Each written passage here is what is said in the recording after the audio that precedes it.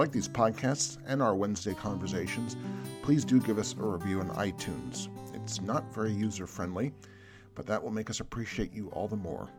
And why not subscribe to our weekly newsletter, Notanda, by going to our homepage, historicallythinking.org, and clicking on subscribe in the menu bar. And this week in the history of the Soviet Union, January 22nd, 1905, 500 protesting Russian workers, amongst many others, were killed by the Russian troops of Tsar Nicholas II in St. Petersburg. It became known as Bloody Sunday, and it marked the beginning of the Revolution of 1905, which ultimately failed. January 21st, 1924, Soviet leader Vladimir Lenin dies of a brain hemorrhage. He had led the Bolsheviks to victory over the other revolutionaries in the October Revolution of 1917 and then established the Soviet Union. His body still lies mummified in Red Square. And January 23rd, 1937, 17 leading communists, comrades of Vladimir Lenin and former comrades of Joseph Stalin, the dictator of the Soviet Union, were put on trial, accused of participating in a plot by Leon Trotsky to overthrow Stalin's regime. 13 of them were sentenced to death. Trotsky fled to Norway and then to Mexico, where in 1940 he was assassinated by Ramon Mercader, a Spanish agent of the Soviet Secret Service, who struck Trotsky in the head with an ice axe, eventually killing him. Outside the Soviet Union, in Annals of American Progress, January 23rd, 1849, Elizabeth Blackwell was awarded her MD by the Medical Institute of Geneva, New York, becoming America's first woman doctor. January 24th, 1848, a year before Elizabeth Blackwell received her MD, the California Gold Rush began with the accidental discovery of the precious metal near Coloma, California. January 25th, 1959, American Airlines Boeing 707 made the first scheduled transcontinental U.S. flight traveling from California to New York. And just 11 years later, January 21st, 1970, the first commercial 747 flight, nonstop trip from New York to London. And on January 24th, 1984, the Apple Macintosh computer goes on sale. And as advanced as that seems to be, perhaps it was the Boeing trips, the transcontinental trip and the transatlantic trip, that have made the greatest social and cultural difference in world history. Here's William Tecumseh Sherman in his memoirs, describing his own personal eyewitness of the very beginnings of the California Gold Rush.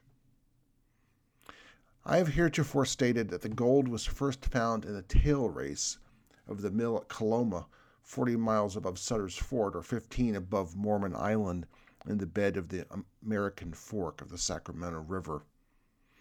It seems that Sutter had employed an American named Marshall, a sort of millwright, to do this work for him, but Marshall afterward claimed that in the matter of the sawmill they were co-partners. At all events, Marshall and the family of Mr. Wimmer were living at Coloma, where the pine trees afforded the best material for lumber. He had under him 4 white men, Mormons, who had been discharged from Cook's battalion, and some Indians. These were engaged in hewing logs, building a mill dam, and putting up a sawmill. Marshall, as the architect, had made the tub wheel, had set it in motion, and had also furnished some of the rude parts of machinery necessary for an up-and-down sawmill. Labor was very scarce, expensive, and had to be economized. The mill was built over a dry channel of the river, which was calculated to be the tail race. After arranging his head race, dam, and tub wheel, he let on the water to test the goodness of his machinery. It worked very well until it was found that the tail race did not carry off the water fast enough, so he put his men to work in a rude way to clear out the tail race. They scratched a kind of ditch down the middle of the dry channel, Throwing the coarser stones to one side, then letting on the water again, it would run with velocity down the channel, washing away the dirt, thus saving labor. This course of action was repeated several times, exactly like the long tom afterward resorted to by the miners. As Marshall himself was working in this ditch, he observed particles of yellow metal which he gathered up in his hand when it seemed to have suddenly flashed across his mind that it was gold. After picking up about an ounce, he hurried down to the fort to report to Captain Sutter his discovery. Captain Sutter himself relayed to me Marshall's account, saying that as he sat in his room at the fort one day in February or March 1848, a knock was heard at his door, and he called out, "Come in." In walked Marshall, who was a half-crazy man at best, but then looked strangely wild. "What is the matter, Marshall?"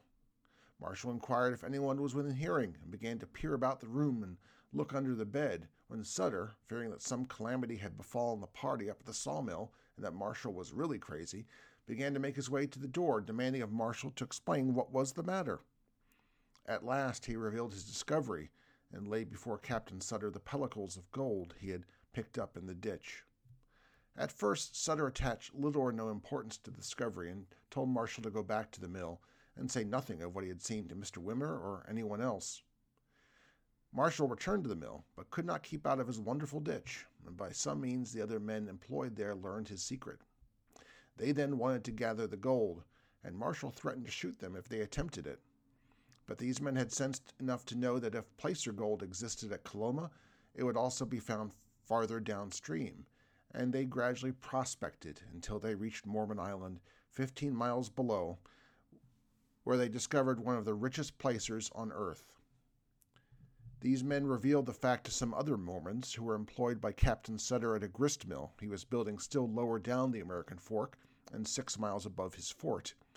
All of them struck for higher wages, to which Sutter yielded, until they asked $10 a day, which he refused, and the 2 mills on which he had spent so much money were never built and fell into decay. That's from the Memoirs of William Tecumseh Sherman, first published in 1889. And this has been Historically Thinking's Commonplace book for the week of January 20th, 2019. Thanks for listening to us. I'm Al Zambone, right in the corner where you are.